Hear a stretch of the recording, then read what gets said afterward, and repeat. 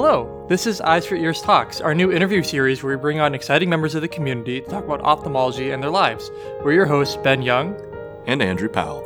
Today we're recording live from the American Academy of Ophthalmology's mid-year forum in Washington, D.C., where the Academy has brought ophthalmologists from all walks of life to our nation's capital to share ophthalmology perspectives on legislative action with Congress. And here in DC, we're kicking off that interview series with a guest many of you likely already know, Dr. Andrea Tooley. Andrea is an incredible example for young ophthalmologists looking to carve their own niche in the world. She graduated from the fabulous ophthalmology residency at the Mayo Clinic, is now an oculoplastics fellow in New York.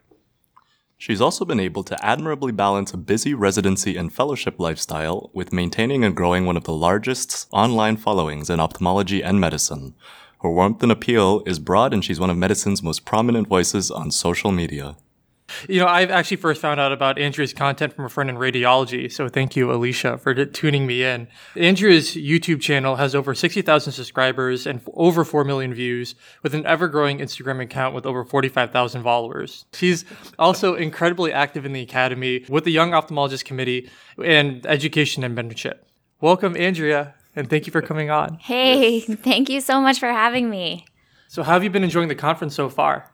Mid-Year Forum is my favorite conference out of all the Academy events. I absolutely love Mid-Year Forum. This is my third year here, and it gets better every year. Yeah, that's awesome. Yeah, you know, I want to say we want to plug the Academy for hosting such a fabulous forum and accommodating, you know, not only young ophthalmologists, but residents and fellows so well and helping us get involved in advocating for our own patients. And we've really enjoyed it as first-time attendees ourselves to be able to see how much great discussion topics the Academy always plans. And of course, a lot of that on like a whole half-day session was devoted to social media, which they were having you speak quite often. So sorry if we rehash a lot of this for you. No, it's great. Can you tell us a little bit about what first got you into exploring social media and, you know, what initially got you into YouTube and Instagram and all of that? Yeah, sure. So it's kind of a funny story. I started a blog the day after I took step one. And it's because back in those days, this is a long time ago, I was reading a lot of blogs. Blogs were really popular, and it was kind of my stress study relief to read all these blogs and vicariously live through all these people's lives. And I kept thinking, like, I should do this. It would be fun to chronicle medical school and just document my life. And I didn't think anyone would read it. It was really just for me to have this kind of online diary of sorts. And I was really into fitness and nutrition. And so I wanted a place to write my recipes and my workouts and things like that. So I started my blog right after I took step one. And nobody read it, as expected. But slowly, people started asking me more about medical school and to share more about how to get into medical school or how to study. Or I found that people really they didn't care about my recipes or any of my workout things, but they really wanted to know about med school. So I thought, well, maybe I'll make some YouTube videos kind of talking about how to study or how to apply or anything like that. And that's when it really took off. People started watching my YouTube videos. And back then, this was 2012, 2013, there was nobody on YouTube making med school videos. Now it's amazing. And there's this huge community of med school YouTubers and resident YouTubers that I think provide this amazing resource. But I remember in college, you couldn't find out any information about med school. It was this secret black hole. And if I saw somebody in scrubs, I would run up to them and be like, "Are you in medical school? Because I need to know everything. I have a million questions." Because you couldn't find it. Mm-hmm. And so to me, making these videos was helping people who were in my shoes find out about, I didn't know what internship was. I didn't know how fellowship worked. I didn't know any of this. And it seems crazy thinking back, but you just didn't, there weren't information out there that was easily accessible. So anyways, I think that's why people started watching my YouTube videos, just because of the lack of information. And they became quite popular. And then I kind of transitioned into Instagram when that became more of a thing. And I blogged pretty consistently through med school and intern year. Once I got to ophthalmology residency, I cut back a little because your priorities shift, and I wanted to focus on being a great ophthalmologist. And blogs also kind of became less popular during that time. And so now I mostly do Instagram and YouTube as my schedule allows. My priority is still fellowship, of course. But it's been a great thing for me. I think it's opened a lot of doors. It's introduced me to a lot of people. I do feel like I've helped people either motivate them or give them information about the whole med school process. And yeah, it's just fun. Yeah. That's Definitely. You mentioned that at the very beginning you were getting all these questions from your followers about, the medical school process and everything. Was it hard to be able to answer all of them like individually? I know that in the end you ended up really producing a great catalog of videos for wider consumption, but was there ever a transition point where you were like, I can't talk to each of these individual thousands of people? Yes, there absolutely was a distinct time where I thought I cannot get to all of these individual questions. And I would try to do kind of question series on YouTube where I would read people's emails and answer questions. And a lot of people ask the same type of question. And so you can put out one kind of generic response that satisfies a lot of people. But I was still getting really specific emails with very personal questions. And there came a time when I decided to try to at least monetize a little to provide some consulting type services. And so I started charging for people to Skype with me, and then I could give them advice. And mainly that was making like making MCAT study schedules or helping them pick out their classes or kind of helping them plan out their whole, like away rotations or reading their personal statement or whatever. And I charged like $30 for 30 minutes or $50 an hour. And so I didn't feel like I was taking advantage of anyone, but at least it supplemented my time, and it also weeded out some people. Yeah. And so to me, that seemed like a reasonable thing to do. And I did that for several years. And I was probably Skyping with somebody like once a week or reviewing a personal statement once a week. So it wasn't crazy overwhelming, but it was a little extra money and I felt like I was helping people. Yeah. And then it got to a point where the new MCAT came out, and I was pretty far removed from medical school. At that time, I was a resident, and I really had this moment where I thought, I'm not a knowledgeable source on this anymore. And there's all kinds of consultants online and people who really do know the ins and outs of the application process and the MCAT. And I felt like I need to make a decision. I either need to go all in and become an expert and really research all of this and understand the application process, or I need to stop because I felt like I was unqualified to be charging money for advice when there are people far more qualified. So I stopped because I just, I can't advise people on the new MCAT. I didn't take it. I don't know anything about it. Yeah. And so now I don't do that anymore. But that was kind of the transition point, and it helped for a few years. Yeah. That's funny. I didn't even know there was a new MCAT, and that's 9 years out. Really? Oh my God. Oh my gosh, yes. It's out of... That's news. The whole scoring system, it's out of like 530 points. It's totally different. Seriously? Something like that. You don't know how to like interpret the scores anymore. No, it's completely different. Yeah. There's a biochemistry section. It's all I know nothing about it anymore just because, yeah, I feel so removed from it too, but it was only a couple years after I applied. So yeah.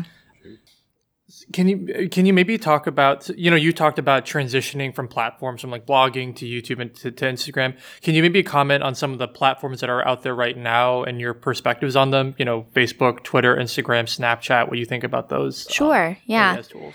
I think the platforms all serve very specific purposes depending on what your goals are. And so I talk about social media at a lot of conferences and for a lot of ophthalmologists, and the vast majority are ophthalmologists in their career, and they're interested in using social media for marketing their practice and getting new patients. And so for that, Facebook is great. You can do Facebook ads, which I think are very underpriced, targeted advertising. It's great. Instagram is obviously growing a ton. And so those are the platforms that I would say you should use if you want to market your practice or build your business.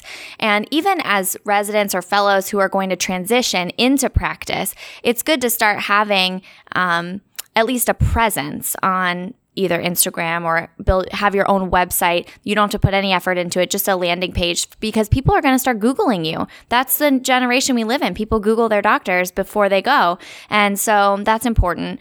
Versus if you want to do the education side of things, which is kind of what I've enjoyed the most, I think YouTube is a fantastic platform for education type material, and Instagram too. And you just have shorter content on Instagram and longer content on YouTube. And I think there's a ton of value there. I YouTube any surgery before I'm going to go see something new. I follow different people in oculoplastics on Instagram, and I love seeing their little surgical techniques or before and after. It's great. So I think YouTube and Instagram are great for education, and Instagram and Facebook are great for marketing. And then Twitter is a tool I think best used just within academics. So for ophthalmologist to ophthalmologist communication, people share new articles, and it's a good way to connect with the academy. Like the academy retweets my stuff all the time, and I'm a nobody. And so you can actually like really don't agree with that. well, but you can actually really connect with people who are leaders in the field on Twitter. You have easy access, I think. And so for an academic and professional sense, Twitter's a great place for that. Yeah. That might be an interesting place to bring up. I think you're part of the Young Ophthalmologists Info Committee. Is that the right? Yeah, I'm on the Yo Info editorial board. Editorial board. There's all these different committees within Academy. It's very confusing, and I didn't really get involved with Academy until my second year of residency. I remember I went to the fall meeting Academy as a first year and was crazy overwhelmed. I didn't understand anything. I think I went to the Yo Lounge and was like, wow, there's all these cool people. I'm like, this is fun. And actually, yesterday at Midyear Forum, I don't know if you guys remember, Ruth Williams was talking, and she's a past president of Academy, and she's just my absolute hero. I adore that woman. She's fabulous. And she was sharing the story about how her family loved to watch this parade every year, and they were really into it. And then one year they decided to actually build a float and be in the parade. And her sharing that story was to make the point that it's always more fun when you're involved, when you're in the action, instead of sitting on the sidelines watching. And that's been my experience with Academy 100%. I enjoy ophthalmology more when I'm really involved and I'm more in the middle of it. And so being involved in Academy made residency more fun. It makes fellowship more fun. And I think it's going to make my career more fun. And so that's why I wanted to get involved, just because it just makes everything better. And so I went to Academy as a first year. I met a few people, and because I had followers on Instagram and Twitter, some people kind of knew my name, and I got to meet some new people. But really just hanging out in the Yo Lounge, you can meet leaders within Academy, like the head of the Yo Committee and all kinds of great people. And then when I came back as a second year, I decided that I really wanted to get involved. And so I didn't know where to go or what to do. I ended up sending my CV to the head of the Yo Committee, who was Purnima Patel at that time. I sent her my CV and I said, hello, I would like to help, put me to work. If you have something that you want me to do, I'll do it. And my thought was maybe they'll give me a small task and I can do it for them and show them that I'm engaged and want to help. And so I just said, give me something to do and I'll do it. And I think they had me write a little article or something like that. And then I ended up getting involved with a task force with Academy. So Academy, there's committee, there's all kinds of hierarchy, but there's committees, and then there's subcommittees, and then there's task forces. So task force is like the entry level. So I got involved with the task force, and we were writing review questions for like OCAP review questions or BCSC review questions. And so we were editing those and checking them for accuracy and stuff like that. And so that was kind of a labor-intense committee, actually. I was on it for a year. It was great. And then I got asked to be on the Yo Info editorial board, which is a subcommittee of the Yo Committee. And so it is like, are you following this? It's like ridiculous. So on the Yo Info editorial board, we oversee the Yo Info newsletters. So if you guys get every month, you get an email from Yo Info, and it has links to articles and educational material and videos and all kinds of stuff like that. So we decide what those articles are going to be. We write them, we edit them, we put them out every month. And then in June, you get the Yo Info resident edition, which is that it's like a booklet that you got at the very beginning of residency that had an OCAP reading schedule, and it has like a list of acronyms or a list of like lenses or the pediatric exam or the emergency eye exam. It's all just like high yield, good stuff for residents. So that's our big thing that we do. And so we put that out in June. And it's great. I've really enjoyed being involved on Yo Info. And then just at this past fall meeting, I was asked to be on the communications committee, which is a different committee. Thank you. Thank you so much. And so as that, I get to be a spokesperson for Academy, and I get to be on the news and interview in magazines and just be a spokesperson as an ophthalmologist. And it's been great. They've picked a fantastic person. Well, thank you. It's so nice. Yeah, so that really helps transition us into another question, which is, you have all this stuff going on with your own social media platforms. You're heavy involved with Academy, but you're also in a busy fellowship in a busy city, and you were in a busy residency too. How did you balance all of these responsibilities and juggle everything together? Yeah. We would really like to know Sure. that. Typically. I don't know if I'm going to give you any great tips here. I mean, it's hard. We all are balancing a million things, and I'm not doing any more than anybody else is doing. Maybe my stuff's just more visible, but everybody has their plate full, either with family life or financial commitments or, a million other things. And so for me, and it's always been this way, med school, residency, fellowship always is priority number one, because at the end of this, I want to be an excellent ophthalmologist. I want to be an outstanding orbital surgeon. And so that's like top number one, and everything else comes below that. And that's just my priority for sure, because I want to be a great clinician and surgeon. And so fellowship comes first, and I focus on my fellowship. I do my reading for my fellowship, and that all takes priority. That's like, the analogy where you fill a glass with big rocks, and then you put in like the little rocks, and then the pebbles and the sand, and then the water, and it all falls into place. Yeah. So fellowship and my family, my husband, those are like the big rocks. And then after that, you just fill in with whatever time you have for what's important at that moment. So academy stuff doesn't take up my time all the time, but there's certain months where I have a deadline or a paper to review or something to write or whatever. And so you do that. And then when you have downtime from that, then you work on some of the research articles that you're working on. And then when it was time to study for boards, I put all of that on hold, and I wasn't doing anything except for studying for boards and listening to this podcast, by the way, which was outstanding. And I really think I got definitely one question where I thought, oh, I know this because I listened to the Eyes for Ears podcast. Just one question. That's all we would ask. It might have been two, but it was definitely one. But I thought that in my head, like, oh, thanks, guys. It's great. Yeah.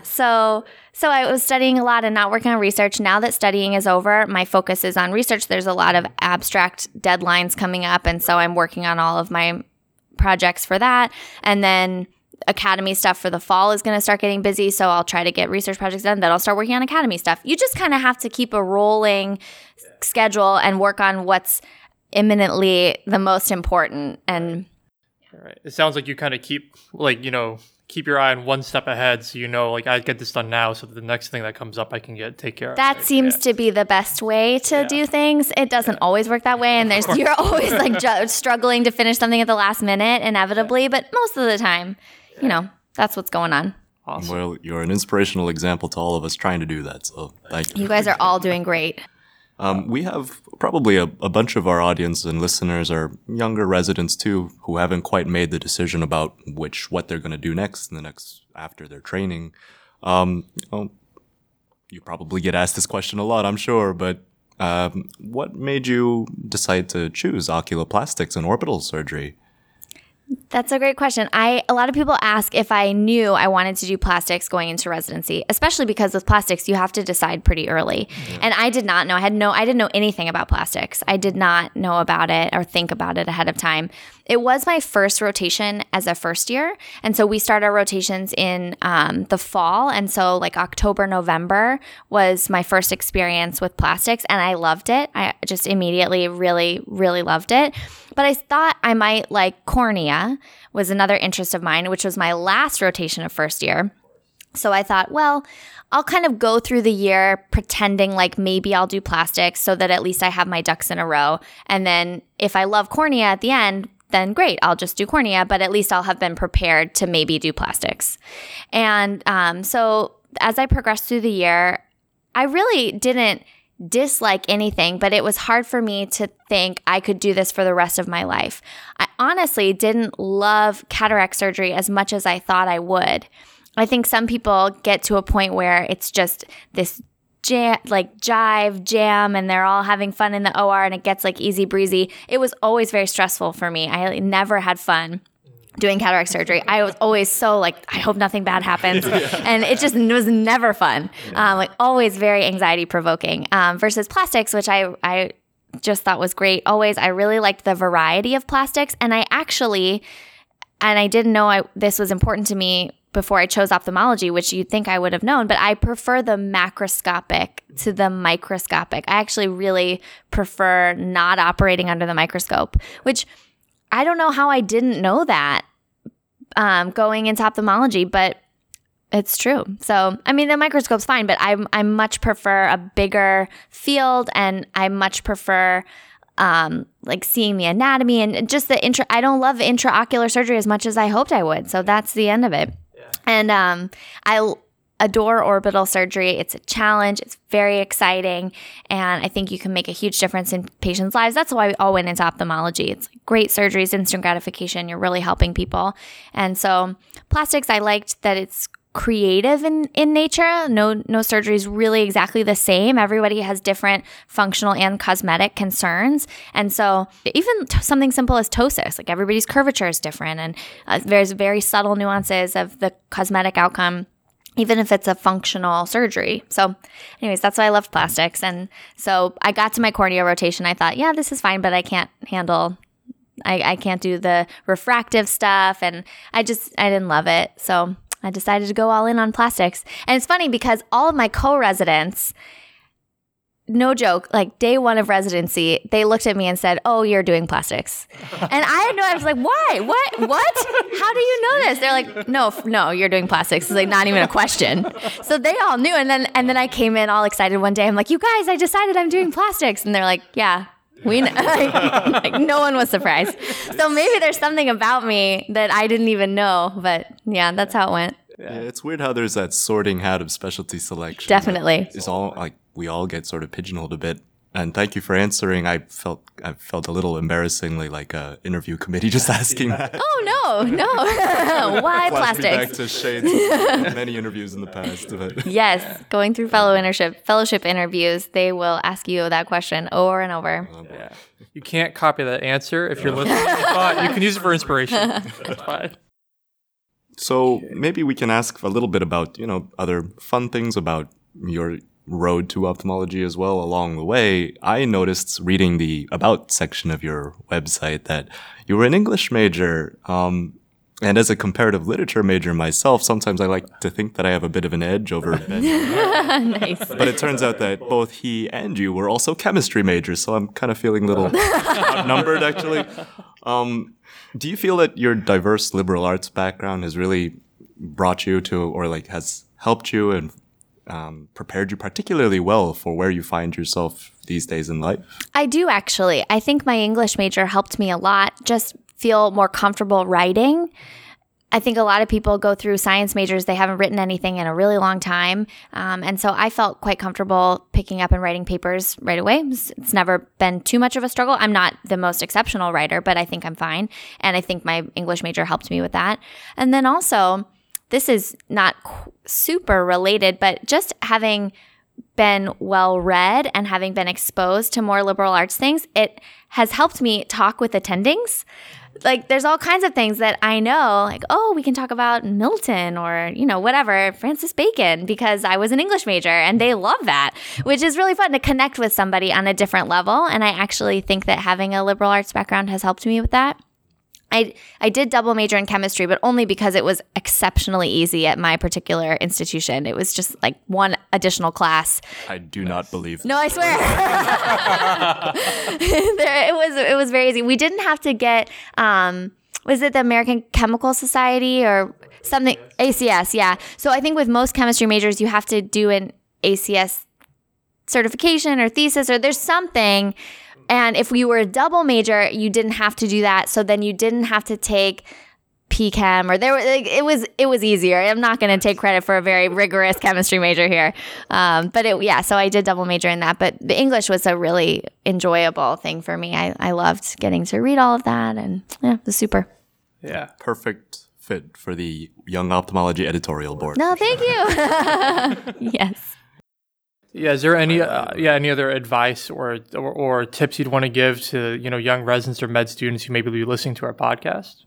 Well, yeah, I mean, you guys have an amazing podcast, so I would encourage everyone to continue listening. Thank you very much. No, it's great. You didn't pay her. No financial disclosures. It's great. No, but you guys work so hard, and residency is not easy, and so you just have to know that you're doing a good job and that it's really challenging. Residency is hard. So you're all doing awesome. Great job. You'll get to where you want to be. And then we are a mid-year forum. So I'm going to give a plug for Mid-Year Forum, which is the greatest conference ever. If you're a resident, you should absolutely try to go. I think it completely broadens your view of ophthalmology. You learn all kinds of things you didn't know. I didn't know any of the political issues or any legislative bills or what our concerns are as ophthalmologists until I started coming. And I think it's really enriched my career as an ophthalmologist, understanding how we can better advocate for our patients, and you can take it back to your state.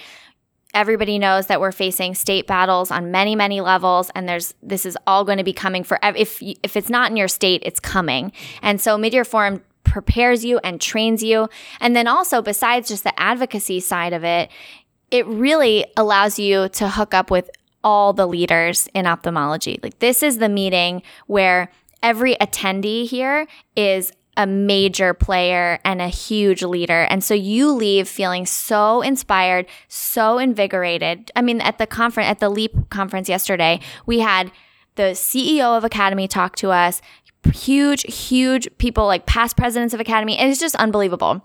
So I would encourage everyone to go. Have your state society fund you. You can write an iWiki article to get funding from the Academy. You can apply to subspecialty if you're a fellow, like American Glaucoma Society takes somebody, ASCRS, or ASRS, they take somebody, ASOPers take somebody. So come. It's a great conference. And we'd both definitely have to echo that. We had pretty high expectations coming to this conference, and it really went above and beyond everything we thought we would learn, the people we would meet, the experiences that we had in this awesome city. So, thank you, Connecticut's State Society, for sponsoring us. Yeah, and Yale University. Thank you very much. That's all for our interview today. We want to thank Andrea Tooley for honoring us with some of her time here. She's been very busy, so we are very lucky to snag just a little bit of her time. If you don't already follow Dr. Tooley, you can search for her on Twitter, Instagram, and YouTube, and you must follow or subscribe to her. You really won't regret it. Yeah. I didn't know if that's, do you prefer to say your handle? Oh, sure. No, I can say my handle. So on Instagram, I'm Dr. Andrea Tooley, but it's Dr.Andrea Tooley. On YouTube, you can just search Andrea Tooley and you'll find my channel. And then on Twitter, I'm Dr. Andrea Tooley, but there's no dot. So just Dr. Andrea Tooley. And she has so much great content on there for trainees of all levels, from pre-med to medical school. There's a lot that I think you can find no matter where you are. So with that, we greatly appreciate your time, Dr. Tooley. Thank you so much. We hope to have you on again. Absolutely. Yeah. Thanks again for listening to the very first episode of the Eyes for Ears interview series. And once again, thank you to Dr. Tooley for being our very special first ever guest on the interview series. If you have any suggestions for this series, or know someone that you think that we should interview, then we'd love to hear suggestions on our Twitter at eyes4ears with the number 4. You can also find us at eyes4ears.net with the word 4 spelled out. We hope to see you again next week, and this series does not mean that we're going to stop our regular review podcast. We're going to come back next week with another episode. Until next time, have a good week. Bye.